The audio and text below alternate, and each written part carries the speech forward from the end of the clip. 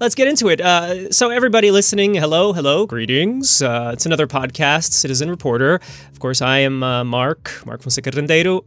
And as many of you have reached out and told me over the last few months, you've been listening to these podcasts that we've been doing with a lot of old friends. And there's been a mix of questions about how are you doing and what are you doing, especially in this time where what you're doing may not be what you were usually doing. I'm talking about the corona pandemic. We're still in it.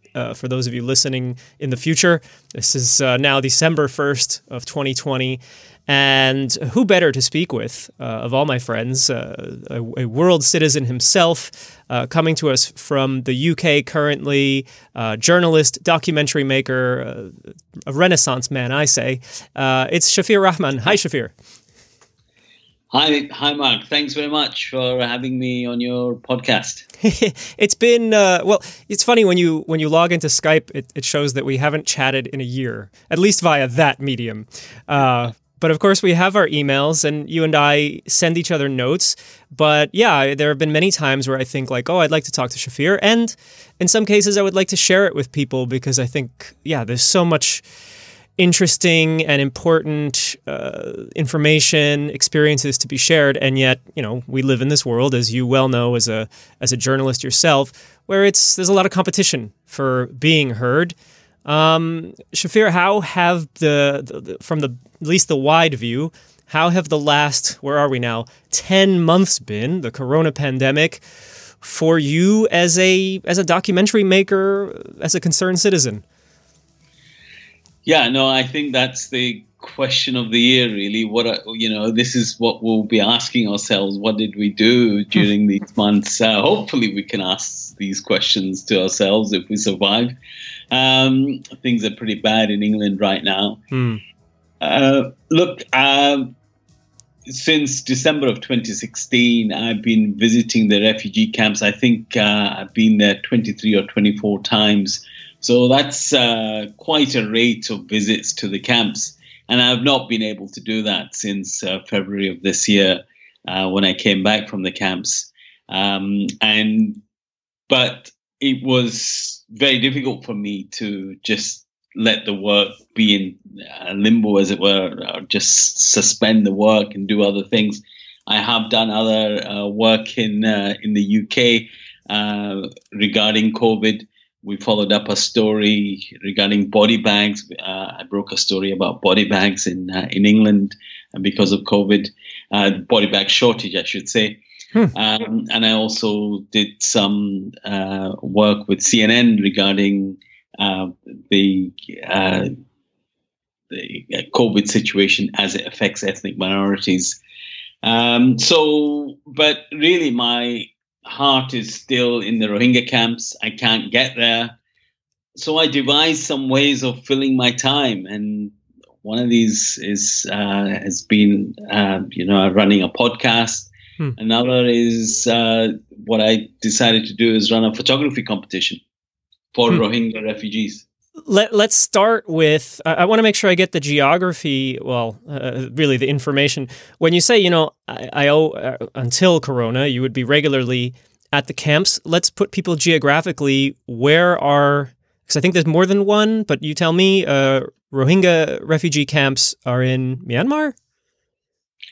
Okay, so the Rohingya refugees have left Myanmar and gone into Bangladesh. And you're absolutely right. There are many internally displaced camps within Myanmar. They're called IDP camps.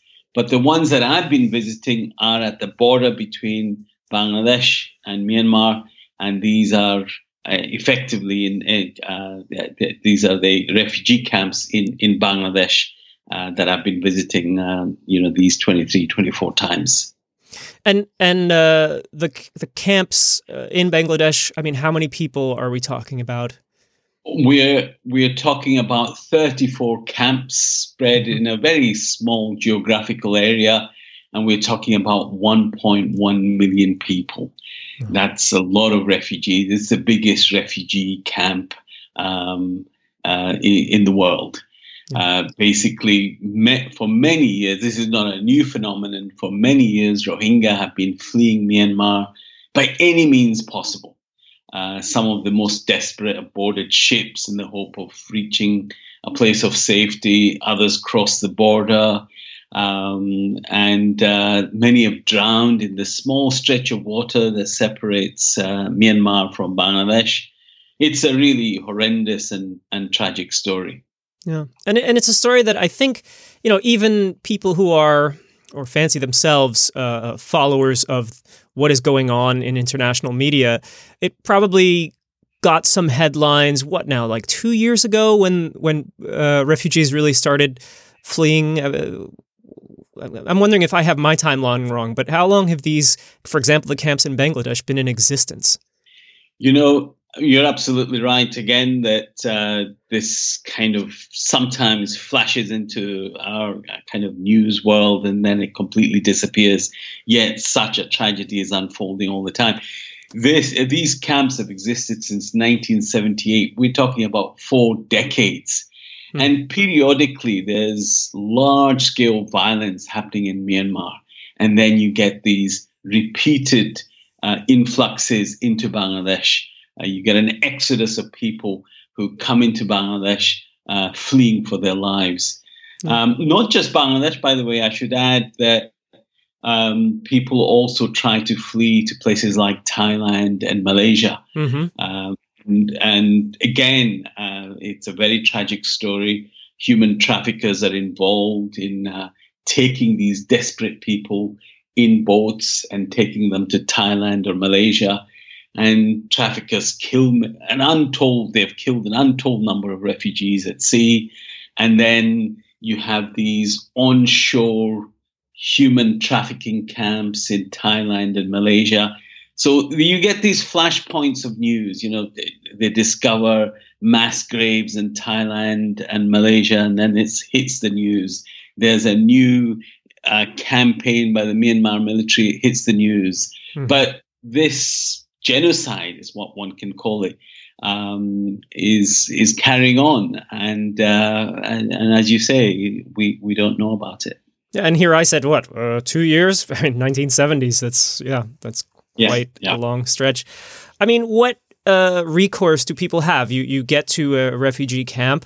I mean, I've seen the photos, and we'll talk more about the photographs. But these are small cities, towns, but once you live if you get to such a place, you've just talked about how harrowing it is to even get there.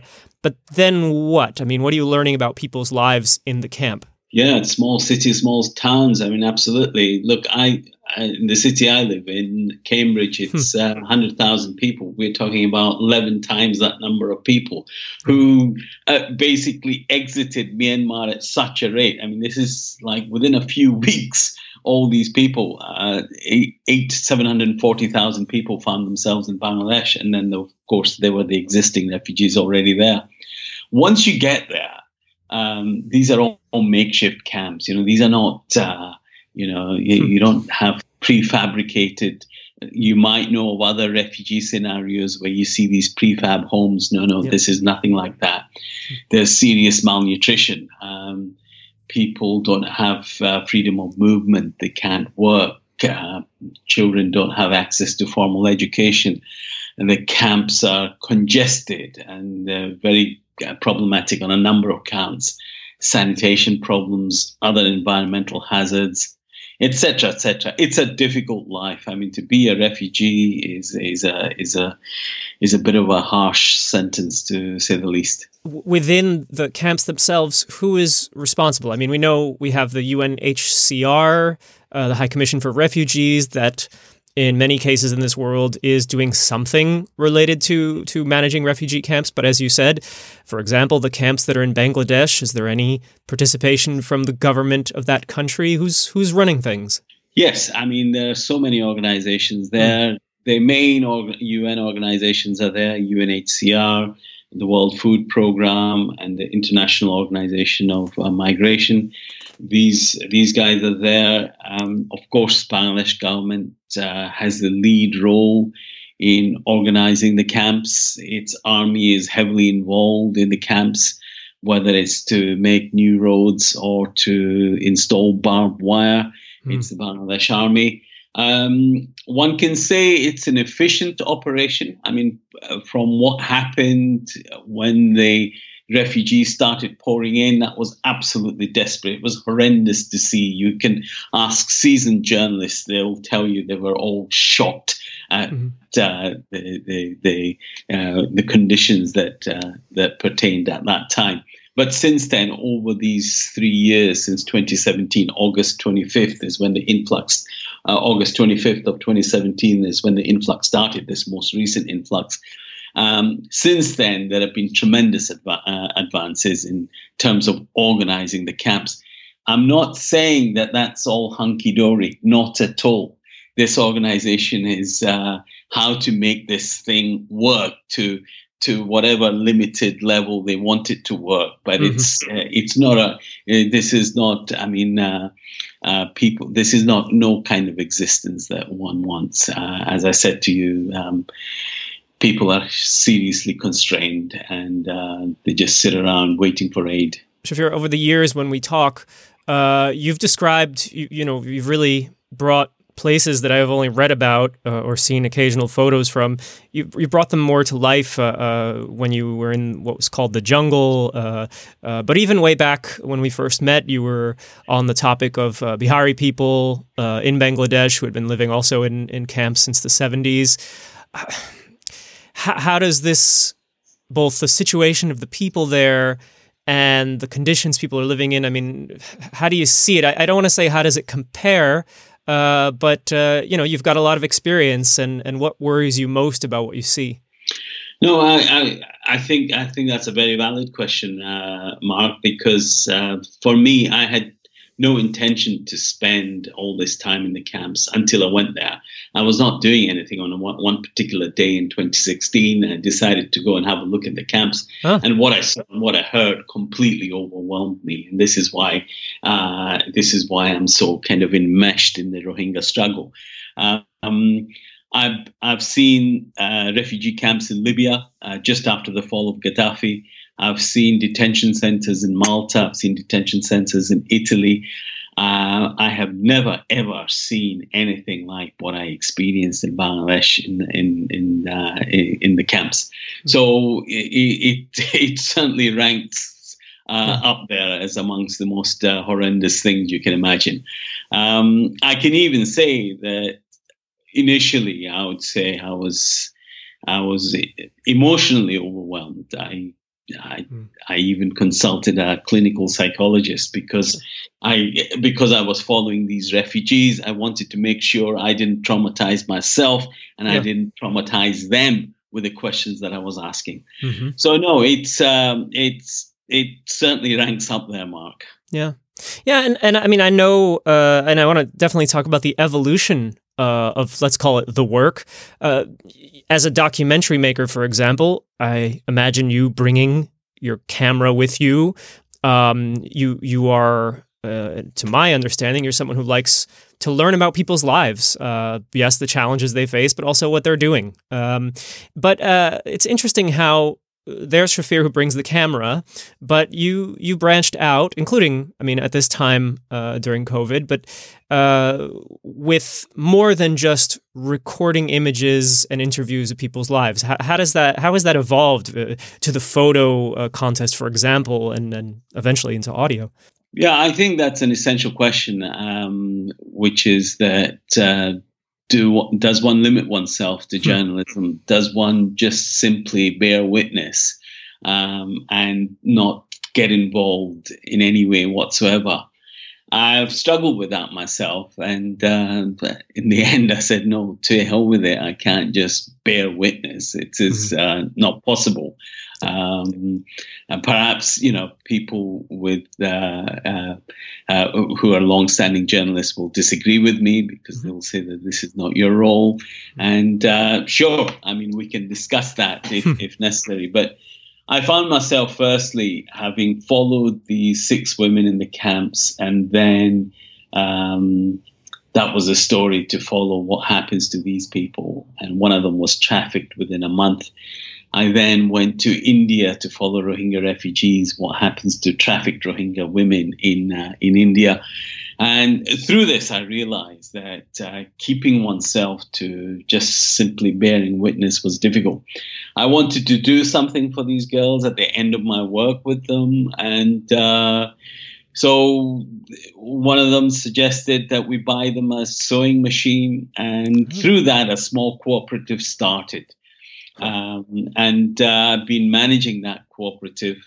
And the model is quite simple. People buy stuff on the internet, and what happens is that that money then goes to the person who makes the item of clothing. That item of clothing is given away free to another refugee. So it's a kind of win-win, everyone wins sort of thing.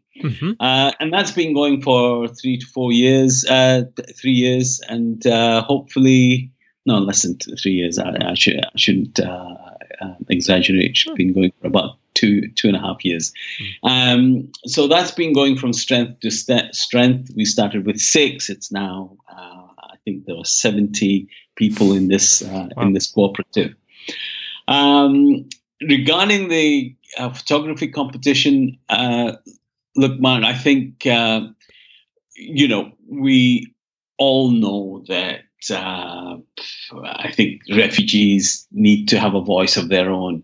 I think one of the things that this pandemic did was to prevent journalists from going into the camps, because Bangladesh was very strict about who went into the camps and so on. Yeah. So very few, otherwise journalists are crawling, photographers, documentary makers are crawling all over the place. But this is not possible.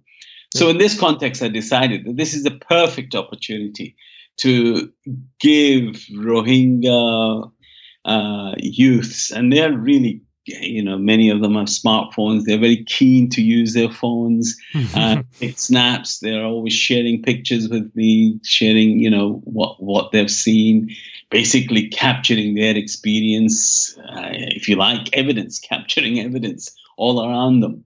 So I thought this is the perfect time to give them that opportunity. And then in terms of making it a contest, I guess this is along the same lines of getting people excited, working towards something.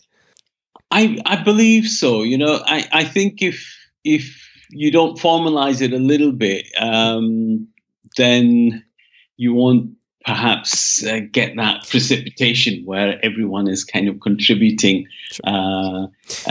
photographs and documenting their lives.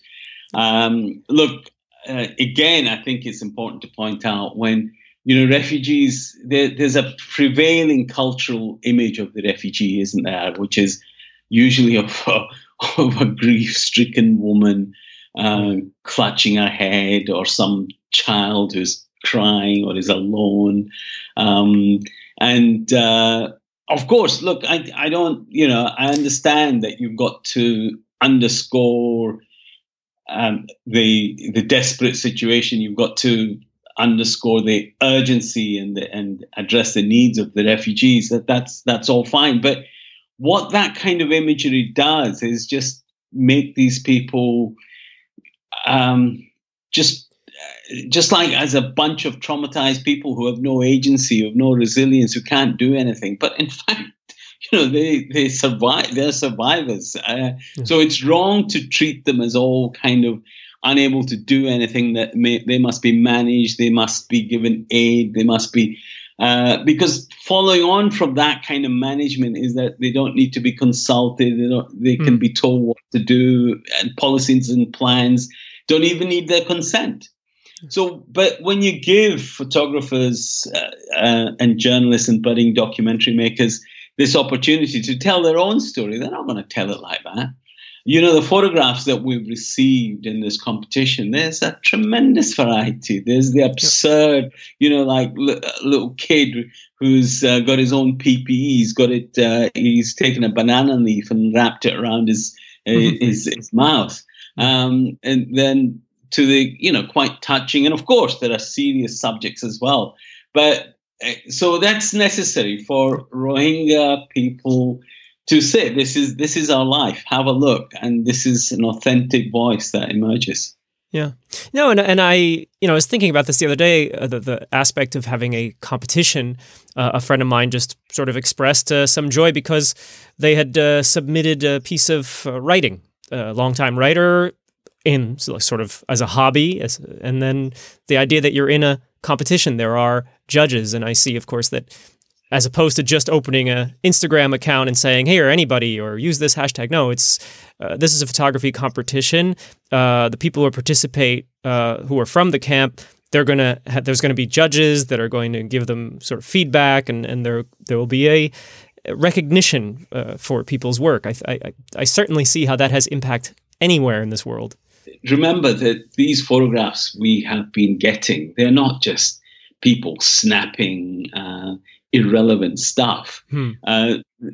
These are Rohingya refugees who are going through an incredible kind of period in their lives during this pandemic, and initially without the internet, with all the kind of constraints that exists and all the kind of problems that exist in the camps. So, and we were expecting extraordinary images, and we got extraordinary images. Yeah. And people went to great lengths to provide those images. There's one guy who sent 3 photographs from those who were rescued from a trafficked boat. These are emaciated Rohingya refugees sitting and waiting for medical health checkups in some facility. And he risked his job sending us those images. But it's necessary to capture what happens to refugees when they're trafficked.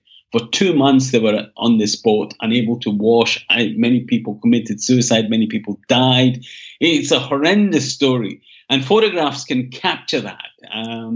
So I think we got extraordinary photographs. And I think that extraordinariness has to be supported in the small ways that we can. And we're going to do that through a couple of exhibitions, one at the University of Ottawa and one at the University of Oxford Brookes University. And then the University of Ottawa's director of the Human Rights Research and Education Centre there is going to put together a publication based on the photographs submitted. Absolutely. We intend to push this and support this as much as we can. Shafir, let's go a little bit into sound. You mentioned there's the podcast. I certainly have clicked around and played most of them. Of course, language is sometimes a barrier, but I've heard voices. I've heard different topics about and what I thought was by, but now I get to ask you, by Rohingya refugees. At the beginning, I remember we exchanged some messages. How did it start for you? And then we'll get into how it's changed. But, at first, the idea of having a podcast. Well, that's all down to you, Mark. So, no, I mean, absolutely, because I had to come to you for advice, what to use, what not to use, and so on. And thank you for the guidance that you gave me. But I think what was in my mind at that time is that, again, it's about giving some sort of opportunity for Rohingya voices to kind of come through. The Rohingya voices that you hear are all in the diaspora. They're Europe-based or they're USA-based. It's not from the camps. And so my idea was that we should try and give some sort of platform to these guys so that we can hear what they want to say about various issues. Initially, we started off with, of course, diaspora leaders and leadership speaking. And I think that's also important because there was, I can give you one particular example. There was fighting between Muslim Rohingya and Christian Rohingya. And the podcast actually provided a platform for the two sides to have some dialogue. Yeah. So some questions were asked by the Christian Rohingya of the leadership of the Muslim Rohingya, if you like, though that's, I don't quite like that dichotomy. No one is proclaiming themselves to be a leader of the Muslim Rohingya, but it is just how this has transpired. So what they wanted to ask these questions, and we were able to do it through this podcast. Yeah. So, of course, the pandemic has interfered greatly, and the lack of internet. Remember, the Rohingya camps were cut off from the internet since last September until sometime middle of this year. So that's taken a bit of a hit, but now internet is back online. We don't know for how long, but we certainly intend to take advantage of the Wi-Fi while it still exists. Sure, yeah, and thinking about people who are in the camp who could or may send information in any form, and as you said, having been cut off, how do people in the average camp, I know there's going to be a lot of variation, but how do they get internet? Of course, I know of situations elsewhere in the world where if there's any official offices, even UNHCR, and then the password kind of gets underground shared, and then people will all get on the same Wi-Fi. But or is it a mobile data? How do people get their internet on average in a camp, say in Bangladesh? In the Bangladesh camps, it's overwhelmingly mobile data. They're using 3G and 4G. That's what was disconnected in September of last year. 3G and 4G services were completely discontinued. Now, it also has to be said that the Bangladesh government decided that Rohingya should not have access to mobile phones. They should not have SIM cards. Wow. That hasn't been implemented, so people still have SIM cards. And I think the pressure that various organizations, international human rights, humanitarian organizations put on Bangladesh has made them change their minds, especially during this pandemic, regarding the accessibility of the accessibility to 3G and 4G for the Rohingya refugees. So they've switched things back on.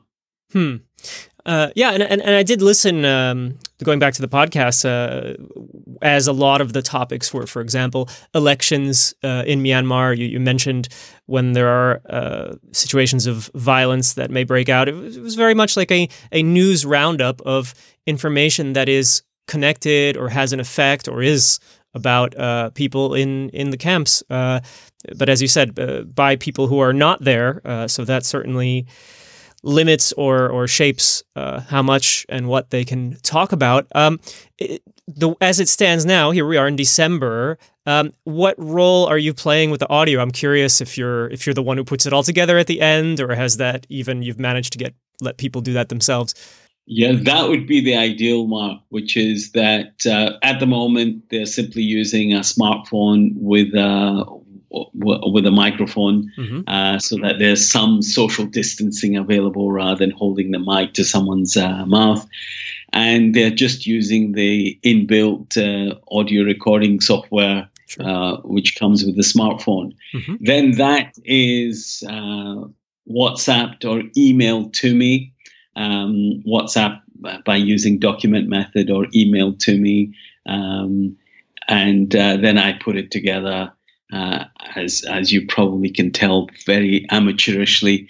And, didn't feel that way, but yeah, I thought it was quite good. No, the idea, Mark, is to really kind of up the game a bit. So, introduce music, introduce ambient noise, and now that 3G and 4G are back, that's what we want to do.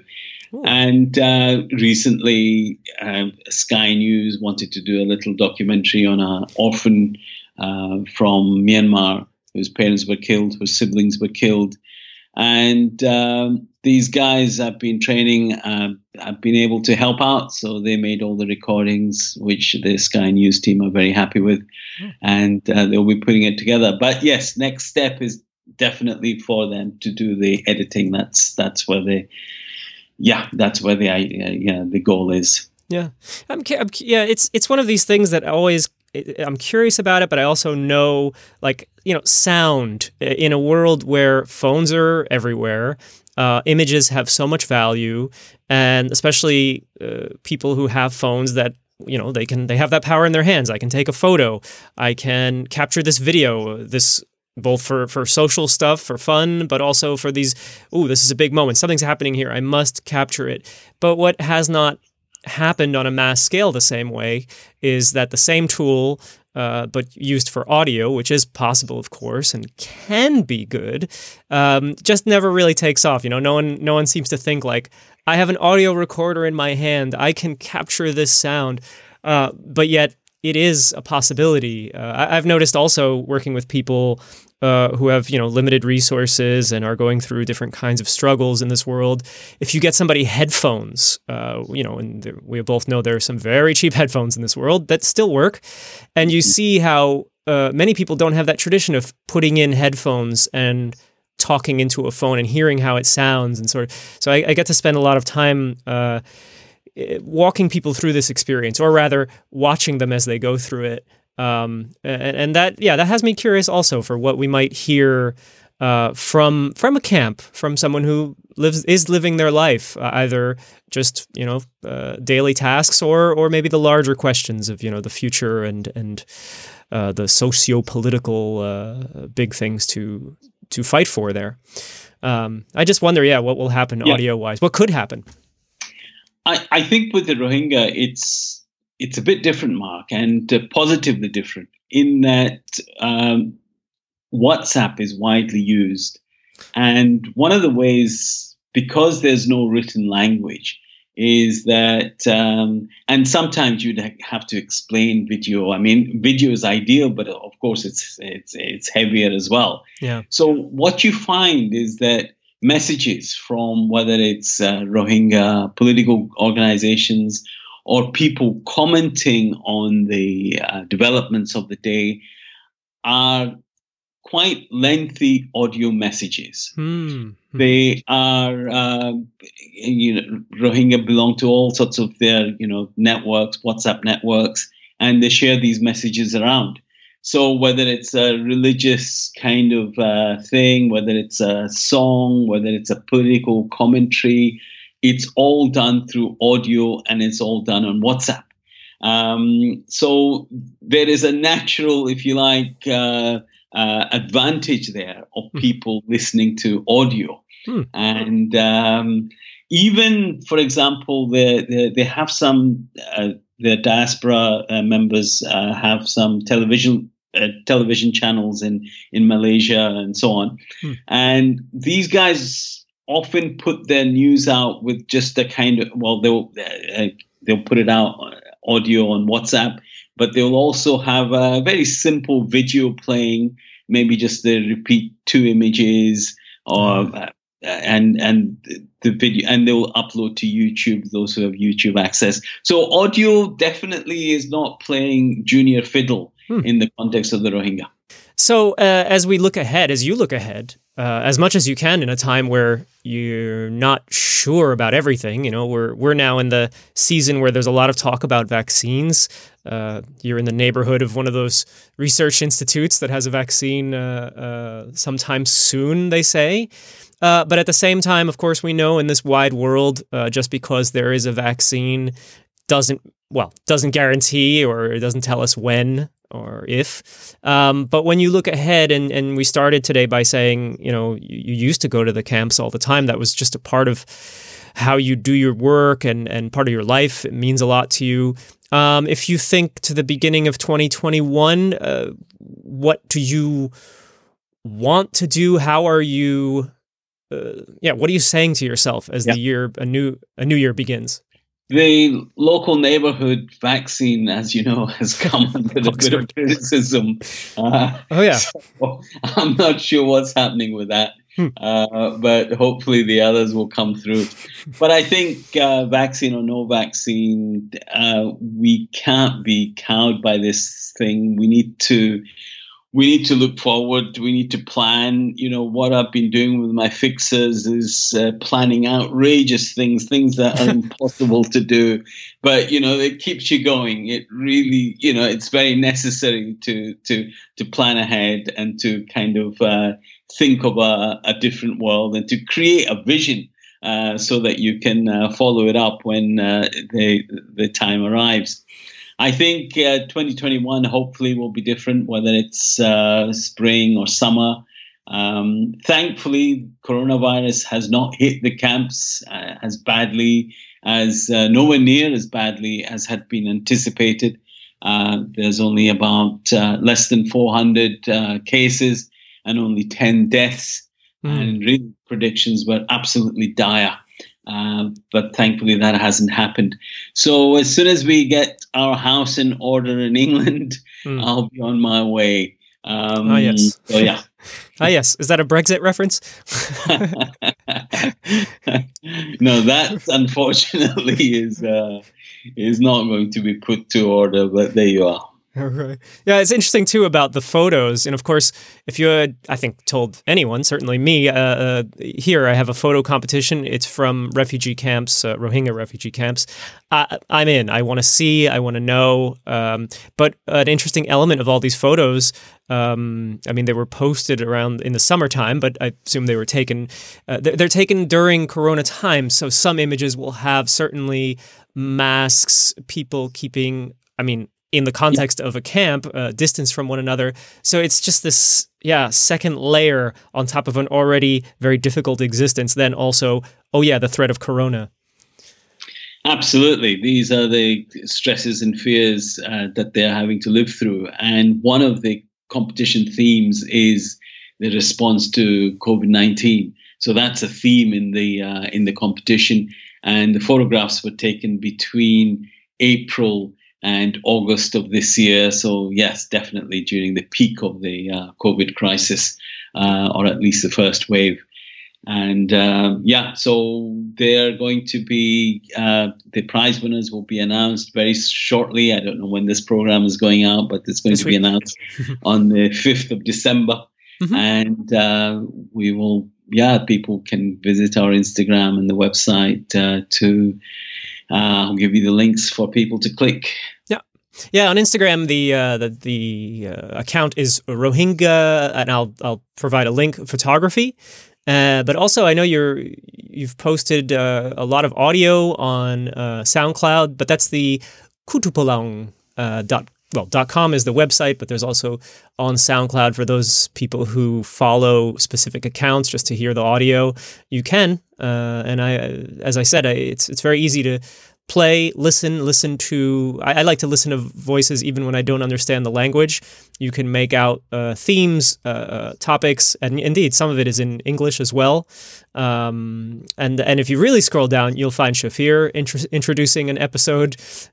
So there's that people can access. I know you also had posted things on Medium, or perhaps it's that you're publishing using Medium. What's going on here? Well, I took all the advice you gave me, Mark. It's my fault. No. And I wanted it to be as sustainable as possible without naming any names. So I made it future-proof as much as I could. Good point. So the podcasts are available on Apple, Spotify, Google Podcasts, etc. And there's an English language summary of most of the podcasts on Medium. So that was the idea, to provide some context to non-Rohingya speakers, so they would have a English reference there, English language text there. No, future-proofing. I'm glad that if I could contribute at all to that idea, because you did. I myself struggle with it for projects I did even just 3 or 4 years ago, where websites are no longer maintained, they weren't in my hands, and I have to salvage the audio. And this future-proofing is quite something that we rarely talk about, but often face on the internet and as people who post and create Yeah. No, thank you. Thank you for giving me the heads up on this. It's down to you, man.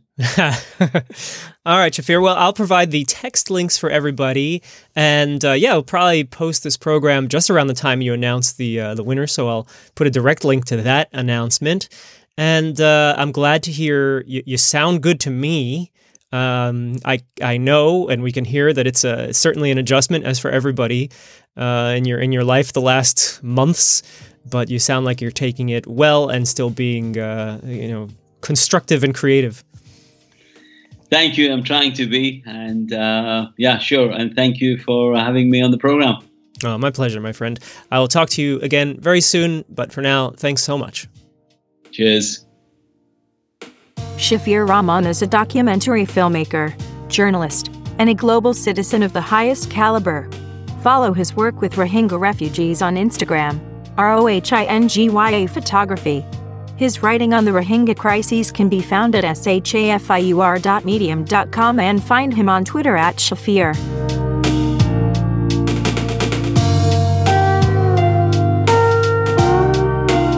Thank you for listening to Citizen Reporter. Coming up this week, we will be back with special guest, documentary maker and longtime friend of the show, Michael Schaap. Don't miss it. Subscribe to Citizen Reporter in your podcast app today. Until next time, and on behalf of Mark Fonseca Rendeiro, I am Siri. See ya.